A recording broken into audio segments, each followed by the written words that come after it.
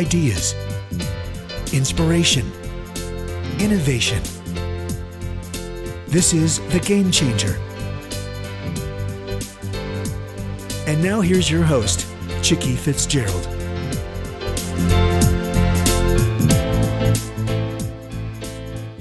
Hello, this is Chicky Fitzgerald with the Game Changer Network, and we are going to be having a really interesting discussion today. And I'm going to ask you a couple of the questions that are actually posed in the front of this book, because if you're listening and you're wondering if you should be listening, if you answer yes to any of these questions, this show is for you. Has the competitive landscape made it harder and harder to stand out among competitors and get noticed? Do you want to know what makes your business truly distinct so it stands out? And do you feel like you're missing out on opportunities? Well, I can tell you I can say yes to more than one of those. Our guests today are Winnie. And Winnie, I didn't ask you how to pronounce your maiden name. Is it Brignac? It's Brignac, yes. Brignac. Okay, thank you so much. I normally do that ahead of time so I don't stumble, but it's Winnie Brignac Hart and her sister, Lorrie Brignac Lee. Welcome. Great, thank you. We're so excited to be here, Chicky. Well, terrific. And the name of your book is Stand Out, and the subtitle is Discover Your Distinct Advantage, Tools to Master the 8 Fundamentals of Standing Out in Business. And, I have to ask you guys to share a little bit about your background. I know you have literally been connected for your whole lives and even before then, and you operate an organization called Twin Engine. Give us the backstory. Great, Chicky. Well, of course, we were born together, and we're identical twins. So what's really fascinating about our experience is that for the first 13 years of our lives, we were known as one person, Winnie Lorrie. It's hyphenated. Right. And what was so great about that is through that experience, we really, at a very young age, learned how to see ourselves outside of ourselves. And so it's been a real gift to be able to, fast forward a couple of years and to develop this company and this brand and this book to really help other companies and other people to see themselves outside of themselves. Well, very cool. Well, I've got twin nieces who apparently are identical at a cellular level, but one of them was 2 pounds heavier at birth. So at the same moment in time, they never look precisely alike. But if one of them gains or loses weight, they're back to looking identical, which is funny. So let's talk about what you do in your consulting practice, what you do in your branding business, because I think that's important to lay that foundation. And how did that get you guys to the place where somebody said, you got to write this book? It's funny, Chicky. It really came from a place of frustration because we've been in the business for 25 years and started out as a traditional marketing agency, and then over the years and more recently, maybe about 10 years ago, we started thinking, this system and this process and this industry is in a place of disruption, and it really doesn't work the way it should, because instead of us, presenting and whether we do TV or radio or whatever that was at that time, we were in complete control of a brand and a voice of a company. But today, we're not, right? It's more of a dialogue than a monologue, and so the way that we market has really changed, and that's why I wrote this book, to help companies not only stand out, but to bring this sense of marketing into their companies. Because this whole concept of marketing being a department and these advertising agencies having these relationships with companies just doesn't really work anymore. That we all need to teach people to be empowered within the companies. Right. So I am fascinated actually by the statement on the front cover of your book, which is that to most consumers, competing brands look almost identical. Why is that? Well, I think that the sheer number of brands that compete. 10 years ago, you had the big box brands and just these sort of like neighborhood brands, and now everyone can compete on the same level playing field. And I think that it's hard for a consumer to really choose one brand over another because, they don't know what makes each distinct and they don't know what to look for. And I think that's one of the reasons why some of these rating systems like Yelp are really effective, because it helps people make decisions for them. But it's hard, it's really hard to distinguish stuff in the market, because of just the sheer noise and the number of brands out there all talking at the same time. So you have used the term, standing out, and you talk about in the very beginning of the book the importance of standing out in business, which, one would think, well, of course, you have to stand out in business. But how do you figure out what your challenge really is? How can you get a look at your own brand and be objective? Because I think some of us are in love with what we do, and sometimes we're too close. Yeah, and it's hard for companies to see themselves outside of themselves. And we have a tool, Chicky, and people can access it at twinengine.com, that it's an assessment where you can go in and you can assess your brand on what we've created as the 8 fundamentals. And you can find out where your strengths are and what your weaknesses are. And based on what you find out, there are tools in the book that help you strengthen the ones that need to be strengthened. Right, and I know in your business and certainly throughout this book, you're using some of the metaphors of flying. Are you guys pilots? No, we're not pilots. That's funny. So the inspiration for the name of our company came from my dad. So my dad, when we were little, we spent actually most of our childhood. Remember those like radio control airplanes, right? That you would build and you would fly. Remember those? So my dad and my brother went through this process of doing that, and they would build these planes, fly these planes, crash these planes. And Lorrie and I spent our childhood, of course, we were looking for 4-leaf clovers at these places. And but then what inspired us was my dad one day, and I distinctly remember it, said, you know what, I want to learn how to fly a big plane. I really want to learn how to do that. And so he did. He taught himself how to fly, and I'll never forget the day, Chicky, when he's standing outside in the front of my house and looking up and seeing my dad fly that plane. And the inspiration to us was, you got to fly small planes before you fly big ones. And my dad really inspired us to find our purpose as twins, as people, and as contributors to really, make the world a better place. And so we named the company Twin Engine in his honor, and, use a lot of those metaphors because it really works in terms of, you have a place to get to and a destination, and you have to really prepare and be clear on where you're going, or you never get there.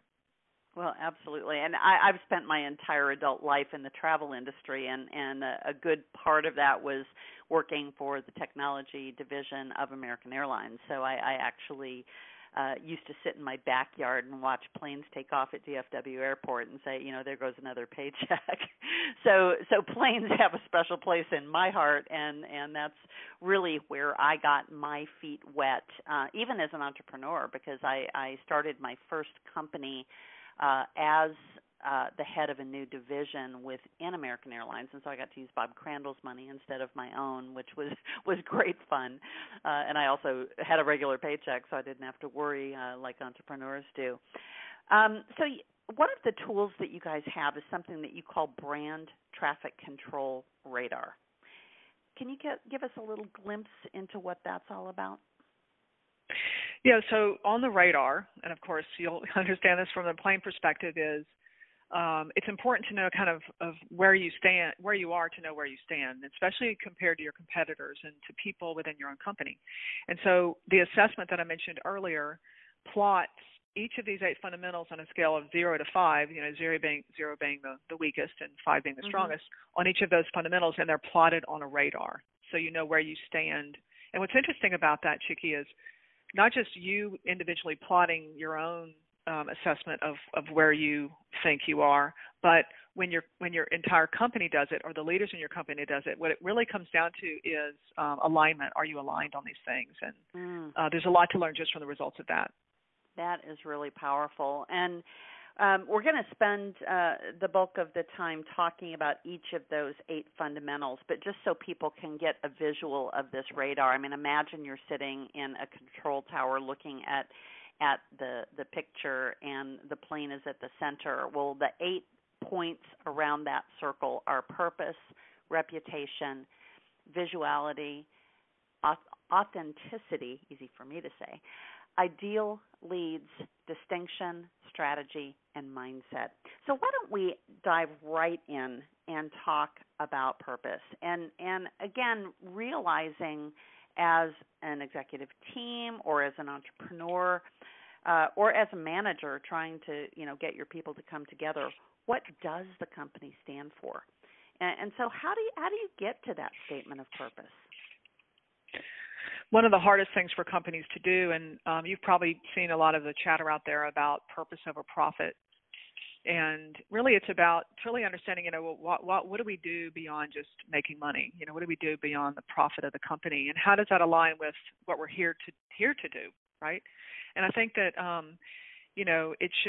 it should not only be understood by the leader of the company, but every person within the company. And it matters greatly because people need to feel that sense of purpose and to understand what the purpose of the company is beyond what they sell or what they do. There is a tool in the book called What is Your Purpose? And it's an exercise where, and one thing I want to say, Chicky, is, we didn't want to just write a book that was about, a lot of theories and ideas and our opinions, but we wanted to create a book where if you feel like you need to strengthen one of those 8 fundamentals, that there are tools in the book that you can implement in your company immediately. So in this particular one, you can kind of look at, just three facets of that and really understand, what it is that makes your company distinct. And from a purpose standpoint, it is, like, what do you stand for? It's really that simple. Why are you in business? Well, and, I love, and I can tell you're in branding, by the way, your book, by the way, is gorgeous. I mean, I do these interviews every week and have done it for 8 years, and I will tell you, bar none, this is the most gorgeous, useful book I have seen in that whole time frame. So first of all, bravo. And I know it's not inexpensive to do it this way, but I think that the payoff is really big. Well, thank you. I appreciate that.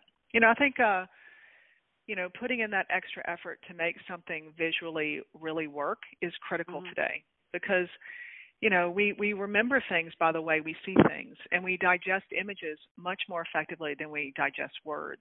And so we really wanted to make sure that there were very, very easy things to follow in charts and diagrams so that if you just walk away from the book with 3 really important things you need to do, we feel like we've been successful. Right. Well, and I was just talking to someone this morning about, as we get older, and, I'm late 50-something, and I used to be much more tolerant of a lot of narrative, a lot of words on a white sheet of paper. And as I get older, I am much more drawn to the highly visual, and I'm a real sucker for for charts and diagrams, and I love the acrostic that you have on the back of the book, which is again, taking the 8 points and then pulling out of that the words stand out, because these are 8 fundamentals that really will help you not only stand out, but as you say, take off and then stay on course, which is equally important.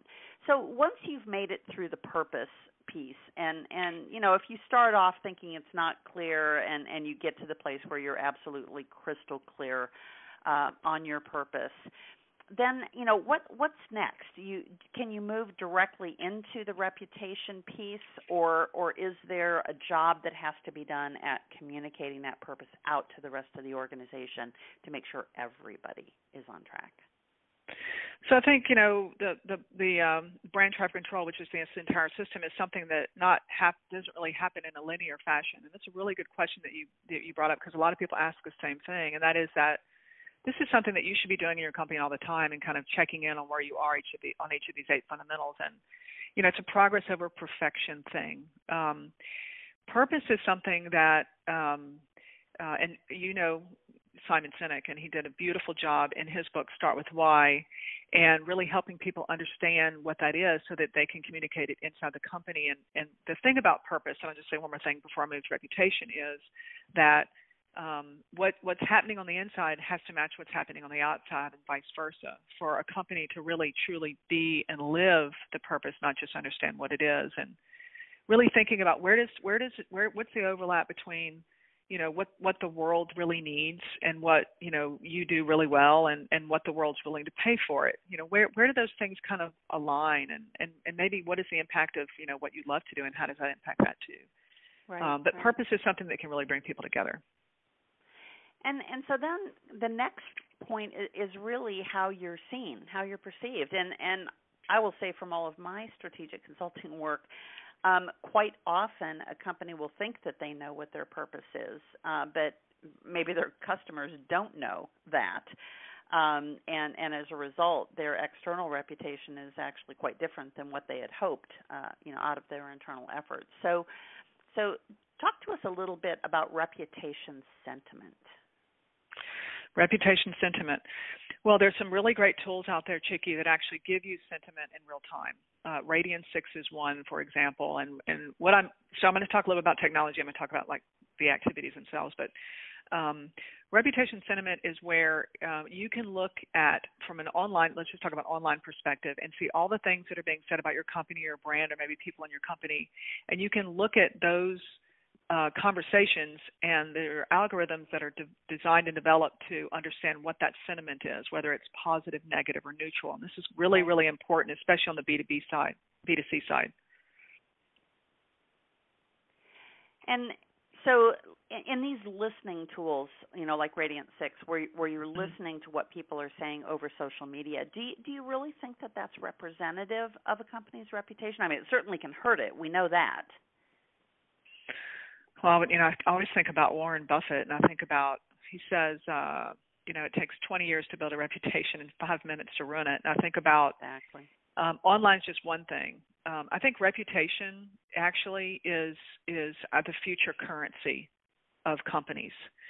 And I'm actually working on that right now, because I really feel like that reputation is the thing that's going to help companies be successful or not.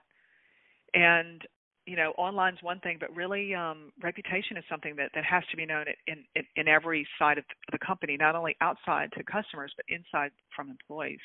Right. And it's going to be harder and harder to measure. But the more authentic you are, and the more you tell the truth, the less this is an issue. Right. Right. So right. Something we all need to learn to do.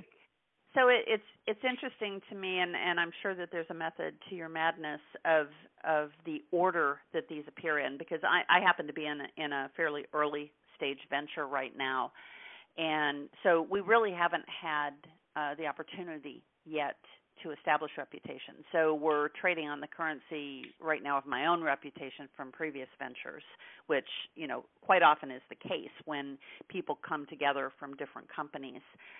So one of the ways to build the early value of an early stage company is to bring together, big names, whether it be on the board or as part of the leadership team.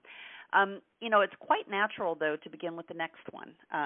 Again, from my way of thinking as an entrepreneur, that the visuality, the outward appearance of your brand. So I'd like for you to talk to us a little bit about the concepts of brand consistency and brand perception.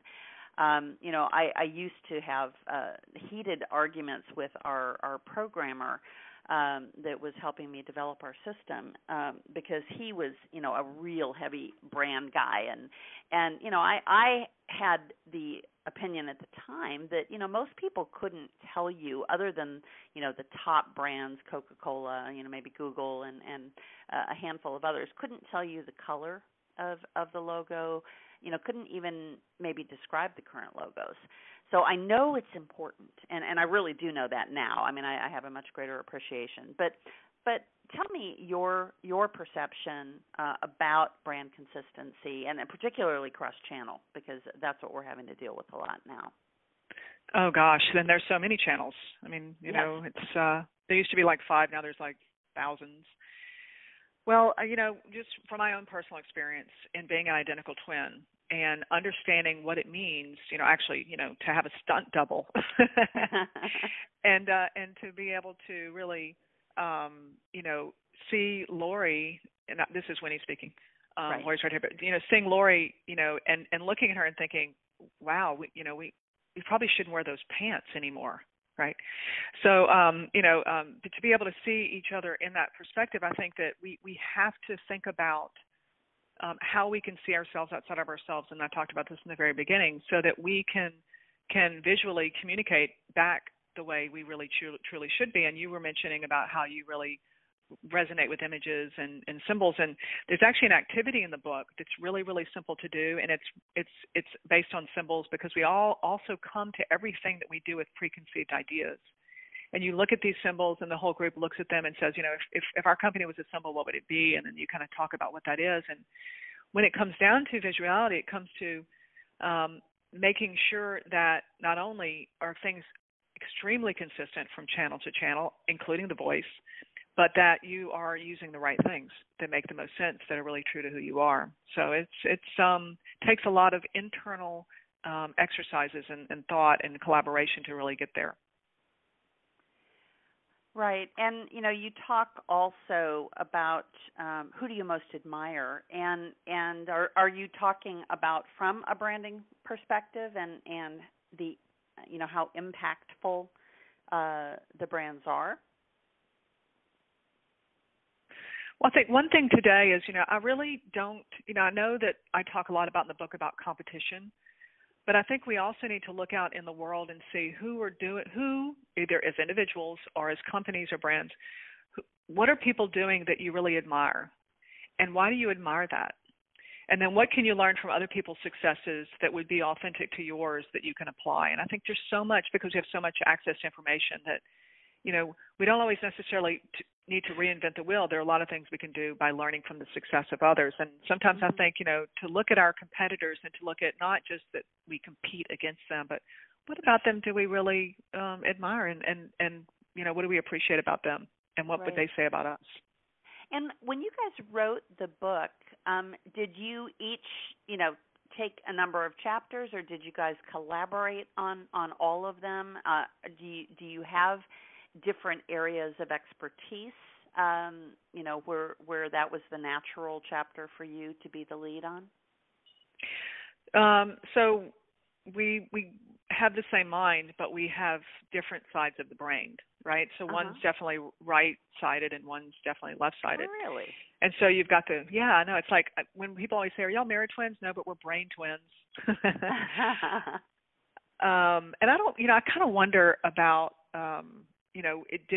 did we sort of strengthen each of those sides of the brain from strategy and creative perspective because we saw weaknesses, or did we just kind of pick a side and actually develop into that? It's kind of we always talk about that, but we worked on it together. It took us about 5 years to develop the tools. There's about 30 tools in the book, and we worked on it collaboratively. And for an entire year, we carved out time every single day to sit down and have discussions, and we recorded things, and then we dictated things. And so it was definitely a collaborative effort. So let's move on to authenticity and the topic of messaging. And you talk in this section, some of the exercises are about archetypes and brand attributes. And I'm assuming that in your brand practice that you actually help walk people through developing that authentic message. Yeah, so content, we all know how important that is today, and making sure that everyone's saying the same thing in the same ways. One of the exercises we do is we go through a company and we ask everyone to tell the elevator speech about the company. What do you do? And the learning comes from everyone saying something completely different, and then we kind of have discussions about, well, why are we saying things differently, and how do we all get aligned on saying the same things? But the language that we use really comes down to the stories that we tell. And we call it actually story selling instead of storytelling, because stories are what people connect to and what people remember. And so really creating a whole documentation of what the stories are within a company and sharing those. And people seem to resonate and remember those, and to be able to repeat those back much more easily than they do like some sort of content document. Right. So all of that works together to begin to form what that brand, how you're communicating the brand. And so the reinforcing of the visual and really your purpose as a company has to come through in that authentic message. And so then you start talking about ideal leads, and I'm presuming here we're talking about who you're actually going to be selling to, and how do you go about targeting them. But you also use the word nurture, and I love that. So it's not just about selling and closing. It's actually about nurturing those clients. Yeah, so we really have always taken sort of a non-sell approach because people don't want to be sold to. We just want to position a company to be talking to their ideal leads because everyone's not your customer, and that's one of the things that is kind of a hard thing for companies to really adapt to. But just really understanding that if you could identify who that ideal lead is, what about them is hard in their work, what about them is easy, what makes their job fun, to try to really deeply understand them as a person and to be able to communicate them as a person, right? And to talk about whatever product or service you do and how that really solves their problems, and just nurture them and provide them information so that when they're ready to buy, that you're there. It's interesting. My husband is in sales, and that's actually precisely how he sells. He's always there, and he's there to listen to his ideal leads, and he happens to sell specifically into the waste organizations of cities and counties, which is not terribly glamorous, but it's completely recession-proof, so we really like it. But he has been doing this for 5 years now in his territory, and I remember when he first started, he knew who his ideal leads were, but they weren't all ready to buy because heavy equipment has a definite life cycle.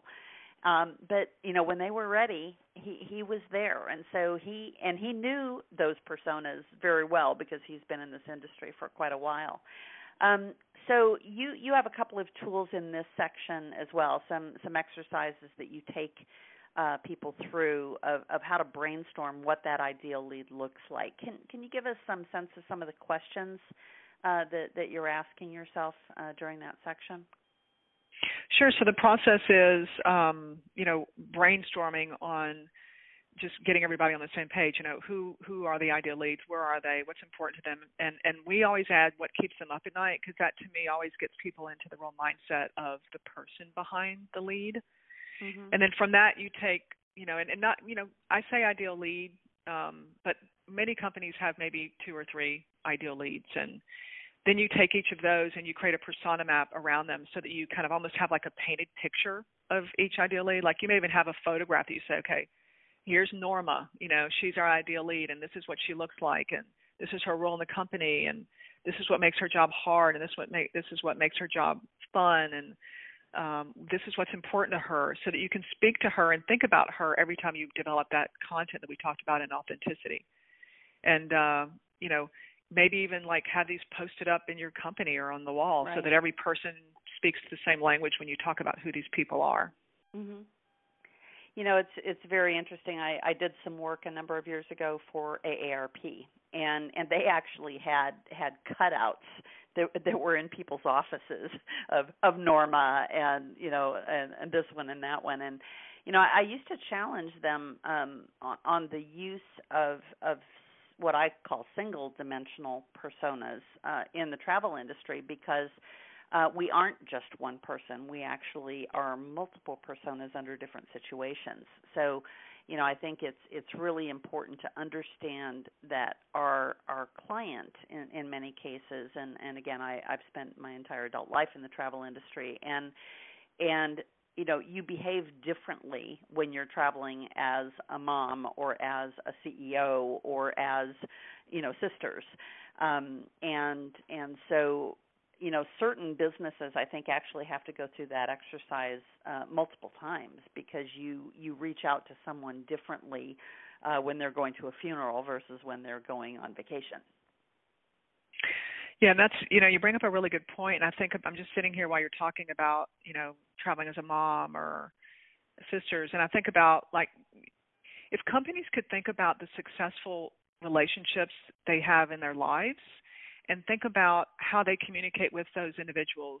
Like I'm thinking about my husband, James. We've been together for over 25 years. And I think about, and I never really thought about this, so you mentioned this, that, you know, if I could think about that, I speak to him and communicate to him differently based on whatever's happening in his world. And that's a really good point about, and that's a really good, and I'm sure your husband is really good at this too, because I can tell from the way he understands his ideal lead. Mm-hmm. Because we're just nurturing these relationships, right? Because we're really, I always think to myself that we're not really selling things. We're really in the relationship business, and right. You know, and nurturing those relationships can help us, you know, sustain and be successful as companies. Exactly. You know, but I think I'm sure that there are other industries out there besides mine who have this issue of people behaving differently under different circumstances. And you know, I've watched all the technology in my own industry evolve to serve a single persona, which happens to be the air traveler. So whether you're buying a hotel room or a cruise cabin, they sell to you as if you magically landed in the city where that product is, right? And the fact is 89% of all travel is actually by car. And so they're marketing to the wrong person, you know, which I just can't even imagine what would happen if the major players in my industry actually understood that they picked a persona. They picked an ideal lead, but it's a tiny, tiny slice of the marketplace. So let's move on a little bit and talk about how you figure out where you are distinctive. So the next one is distinction, and it really is about figuring out your distinct advantage. And I would even say, if you don't have one, maybe helping them find one, right? Well, it's my favorite tool in the book. It's called Distinct Advantage, and it's where you work with your team to outline, you know, what your ideal clients want and what you provide, and then and you're looking for, and you also look at, you know, what competitors offer. What you're looking for is that it's like a Venn diagram where you're looking for that space where what you do, what you provide overlaps with what your relationships want, but in a place where your competitors won't, can't, or don't.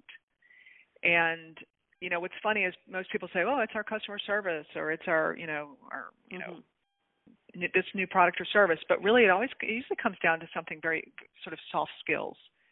So it's a really interesting process to see that activity take place. And really from that is really where you get a lot of your content, because all the things that are being said, you know, from an authentic standpoint, really kind of can almost create key messages of what you do as a company. And I've seen companies, you know, go through that exercise and eliminate whole divisions in their corporation because they thought, well, why are we doing that when that's not what really people really want? Our competitor owns 90% of the market share. So interesting. Well, and again, I come from a highly commoditized industry. You know, we're a very mature industry. In fact, you know, one might argue that travel is one of the oldest industries in the world because people have always needed help, you know, getting from point A to point B. But because of that, you know, the products are so commoditized. And you know, as I look at different companies in my own industry, you know, it gets pretty hard to point out their real advantages because product development, particularly in publicly traded companies, doesn't happen as much as it used to when everybody was private, because, you know, you didn't have the quarter-to-quarter pressures. And, you know, so I think this one, out of everything that we've talked about so far, is perhaps one of the most challenging. Yeah, I completely agree with you. And I'm just sitting here thinking about the travel industry now, and I'm not sure. Did you say which company that was it American? I was with American, actually the Sabre division, which rolled out and became a separate company in the mid-'90s. But I was also with their competitor. I moved from there to a company called WorldSpan, which was owned by Delta Northwest and TWA, and then ended up doing some joint ventures, you know, between different companies in the industry. So I've been on all sides of it, and then I've had my own consulting firm for 20 years. Well, then I'm sure you know a lot and think a lot about what happened between the United Continental merger Yes. And everything that you're talking about, happened. I mean, they lost their competitive advantage and became another commodity, and lost a lot of ground in terms of reputation. And I think that distinct advantage is something that, like you said, evolves and changes over time. But I think it's part of how people communicate, what they do, and that back to that elevator speech, and how do you talk about what's different about you than somebody else? It can be a real challenge for people, but it can completely change the whole dynamic of a company at the same time. Mm-hmm. Absolutely. And so then you move into talking about strategy. And, it's funny. I said at the beginning that I wondered how you ordered these chapters, how you guys decided. Because for me, because I'm a strategist, right, strategy is really where everything both begins and ends, because you map out your strategy, and then everything else has to tie back and align to that. And you mention in this section that the plan obviously has to align with the business goals, and if you don't know what those goals are, you clearly can't start with developing that plan. So talk to me a little bit about your thought process in where strategy fit into the storytelling that is the book. Well, it's where the rubber hits the road, right? Or where the Mm-hmm. the wheels hit the tarmac. Right. And we developed what's called the one-page marketing plan, and it's where you take all of these findings from these tools and put them into a one-page marketing plan that aligns with your business goals. And I look at companies all the time, and I think about how can companies create these incredible marketing strategies that are not in alignment with the whole sort of corporate strategy where the company is going. It does not make sense to me, right? Right. And it's like this whole thing about, even flying, if you're off course 1%, then you're never going to get where you go. And it's critical that these two things come together, aligned with your purpose, to all be headed in the same direction. Mm-hmm. And in the book, there are all the instructions there to complete the one-page marketing plan. But we have to be empowered ourselves, even in the C-suite, to be able to align these plans, because we can't rely on marketing to do this independent anymore, because it's everyone's responsibility, right? Right. And so that takes us into your last of the 8 fundamentals, which is mindset, and you describe it as the discipline that you need to achieve the desired results. And I would take that one step further, which I know that you do as you describe this, that the mindset does have to start in the C-suite, and you have to be able to communicate and compel people through the creation of the right culture to really carry out that mindset. Otherwise, all of this is for naught.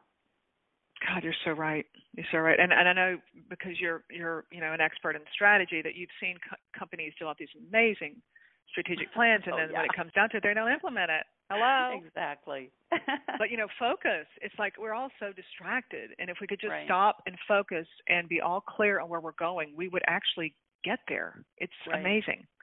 Well, it's funny, and we had been doing strategy for a long time, and we made that same observation, that while I loved getting paid, 6 figures to do a strategy for someone, it wasn't at all gratifying if they didn't do anything with it. And I remember one client who will remain nameless. I had been working with them for, I bet, 2 years. And their CEO, the last day I was there, he walked in and he said, "You must love us." And, I know he was thinking about the billing and, and how much money I had made during the time that I was there. And I said, actually, I love your people. They are wonderful to work with. But today will be my last day here, because this morning I changed the year on the agenda for this meeting that we're having today, meaning nothing had changed in a year. And, I said, I in order for me to be successful, there really has to be forward movement. And, for me, it's not about what I get paid. It's being able to, see the results. And you're right, that mindset is so, so critical to that. And it caused us to create something called Rapid Strategy, which actually got people from the blank sheet of paper to a 600-line Microsoft project plan in 3 days, because I just ran out of patience with the whole process. I love the idea of that. What a Rapid Strategy. I'm hoping that maybe you will share that with me. Oh yeah, after the show, would love to do that. But it comes out of, and I know that kind of culture weaves through a lot of these things that you're talking about. But so many companies have a culture of inaction. They would never describe that, and that certainly wouldn't be part of their messaging or their branding. But when you take a look, the glacier-like pace of what they're doing, is just a raw indicator of that level of inaction. And so really having that mindset to make whatever changes. And I love when you talk about jettisoning things and even jettisoning a whole division if it doesn't fit in with the strategy. Well, and now, I mean, a startup can launch in about 30 days and take every single point of your market share in about 90. Right. So it's important that we as companies and we as people that help consult companies help companies be more agile. Yes. And to help support them in either changing behaviors or mindsets or whatever that is that's holding them back from actually doing the things that need to be done to achieve those results. Mm-hmm. And I love what you talk about in one of your exercises on mindset of start, stop, and continue. Talk to me about that. Well, I think it's a way to understand within a company what other individuals know about these things. So this is definitely a group activity where everyone sort of steps back and, has a copy of the tool and individually writes, what do we need to start doing in this company to achieve specific results? What do we need to stop doing, and what do we need to continue doing? And they're really looking at those things and understanding, and this is behavioral, right? Understanding what are the things that people think that are ineffective that we need to stop doing. Because are we doing so many things, and are we busy, and are we flustered right. and confused and overworked without really understanding maybe we shouldn't be doing 90% of those things because they're ineffective? Well, and it's interesting because this exercise that we go through actually is focused on the deliverables that each group in a company are responsible for, or what they think that they need to be delivering. And at the end of the day, we ask them, who are you delivering this to? And then because we've got all the players in the room, it's like, do you need that? And they're like, no, because we also have each group frame what is the input to what they need to get their job done. And if they can't self-produce that, it has to be a deliverable from somebody else, right? And so they kind of self-select that. But, one of the other things that we face in this process, and it fits in perfectly to this start, stop, and continue, is every time consultants are brought in, and this is a great example of this, I know it happens internally too, but it's always the reaction that you get from the people who are going to have to actually get the work done is that groan of thinking that everything is additive, right? Nothing ever so right. stopped. And so I think giving them permission to list, and we do a lot of exercises with sticky notes and having everybody write down something that they're doing that they could stop. And sometimes it's what you're measuring. And, we haven't talked a lot about metrics, but, the way that you figure out all this stuff, are you on track, is making sure that you're measuring the right things. And quite often, a lot of time is spent putting reports together because you've always done them. And, that's a great thing to stop sometimes. Yeah. You don't even realize you're doing it. You're right, because you've always done right. it, and you just do it, and it's like it's, you need to change the dynamic and give people the opportunity, like you said, to stop doing things that really just aren't effective, and they don't even realize they're doing them. I think about that in my life too. What am I doing myself in my own leadership that is preventing me from doing something? And it's a good exercise to just have sort of is a part of your own brand. Right. Well, and I was going to ask, when you guys sat down to write this book, who was the ideal audience for the book? Well, every single client we've ever had over the last 25 years, and people that we've served and been successful in terms of helping them achieve their desired results. And I think that it's our responsibility in this industry to deliver ways in which companies can be empowered from the inside instead of hiring agencies like ours, right? Mm-hmm. And I feel like the industry needs a new way of working. We need new tools. We need to empower people inside companies to be able to do these things themselves. Right.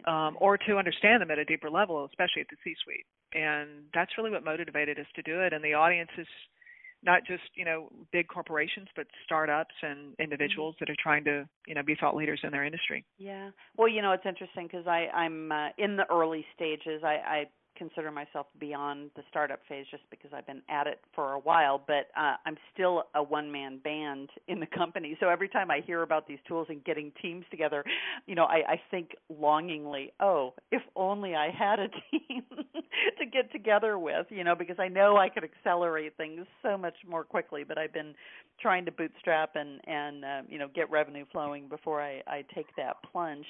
So let's talk about taking off, because that's really where I am, and I'm so excited to get this roadmap for the one-page marketing plan, because over the course of the last 20 years, I've probably written hundreds of marketing plans, and they've never been one page, and so I really like that idea at this juncture in my life. Well, and you can actually one of our BHAGs is to actually give away 1 million one-page marketing plans, because if you look at how many companies fail, and actually there's a study done by Forbes that kind of went into the details of that, and there were the top 5 reasons, 8 out of 10 companies fail. And one of the top 5 reasons was lack of distinct advantage and the inability to communicate a clear value proposition. And so we said, what if we as a company, sort of in this phase of our business, really deliver these plans, empower these companies? How could we really change that dynamic, and how could we really just move the needle on how many companies, are successful? And, and you can go to our website and download it, twinengine.com. And if we were really inspired, are you familiar with Gazelles? Chicky? No. Gazelles, Vern Harnish. He wrote a book. It's called Scale Up. It just came out. He is sort of the founder of the one-page strategic plan, and we've used that for a long, long time. And we were really empowered because it's kind of missing this whole marketing. Is it similar to the business plan canvas approach?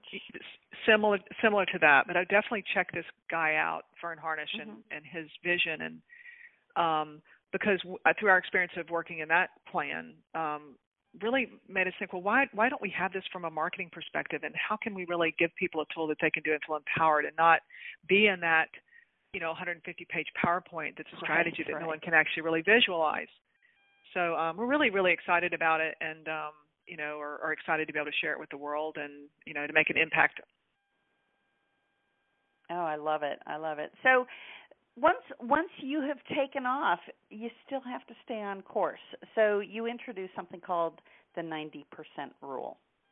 Yeah. What is that about? Well, it's what we talked about before about we're in the cockpit. And I fly a lot. I know that you know immense about the travel industry, and that Stephen Covey, in one of his books, talks about that planes are off course 90% of the time. And I was like, how in the world is that true? Chicky, I was like, there's no way. Anyway, he goes into the fact that they really are, and that's the pilot's role. And there's wind, and there's weather, and there's traffic, and so then we really started thinking about, well, if you're just off course 1%, just 1%, you're never going to get there. So it's like, how do you? And that's what you meant by, and I think what you meant by earlier when you were talking about this thing is dynamic and it has to evolve all the time. Is you've always got to be looking and making sure that you're really still hitting that target. You may make a few diversions, but you really need to make sure that you know where you're going. Right. So you get there. Absolutely. So you have given us so much to digest. And, again, if you are listening to this broadcast and you have not picked up a copy of this book, you must. And it is so so practical. And it's just, like I said, it's beautiful. And I can't wait, to sit quietly over the weekend in my super comfy chair with a great pen, because you have to have a pen in your hand when you read this book, because it kind of demands a response from you in a good way. And I would just love to know if there's anything else you would like to leave us with. I know you end the book talking about 5 things that you can do right now. You can actually get started today, and you've also organized the book in such a way that you can take these tests and you can either read the book from start to finish, or you can actually jump to the fundamental that you need to strengthen. And I love that, because we don't all have the patience to make it through things where, we really do have them nailed. Right, and I think, the assessment's a great tool, Chicky, and it's you can find it at twinengine.com/BTC. I'm also happy to send anyone that one-page marketing plan with full instructions, and you can reach out to me at standout@twinengine.com. And the one thing I would really focus on, if I could just pick one tool, is distinct advantage. And that's in the book, and it creates an amazing dialogue, whether you're on your own and you're working on a startup or you're working with a team. It's a really, really great exercise to begin. And again, it's dynamic.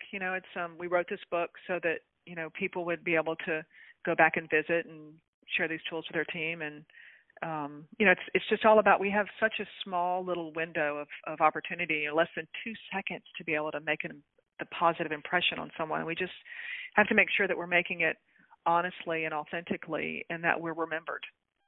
Right. Well, I so appreciate you guys being with us today. And again, the book is Stand Out, Discover Your Distinct Advantage, Tools to Master the 8 Fundamentals of Standing Out in Business. And again, you can find it just under Stand Out. And we have been talking to Winnie and Lorrie today, and they are the co-authors and the twins behind Twin Engine. And Winnie, can you tell folks how they can get in touch with you guys? Of course, Chicky. You can email us at standout@twinengine.com. You can get the book on Amazon. And just reach out to us for any questions. We're here to support. We're here to give. One of our core purposes is to share this with the world and to empower companies to be successful. So we're here to support you. Well, I so appreciate your time today, and I hope you guys have a great weekend. And we have a great show coming up next week. We are going to be talking about the new advantage. And so we're going to be talking about leadership, and we have the principal of the Leadership Research Institute with us next week, so don't miss that. And I just appreciate everybody who is listening to us today, and please visit us at thegamechanger.network. We're going to have some new things coming out this fall, and a new network platform that we would love to have you join and just collaborate with other folks who are trying to change their game. You've been listening to The Game Changer. Ideas, inspiration, innovation with Chicky Fitzgerald.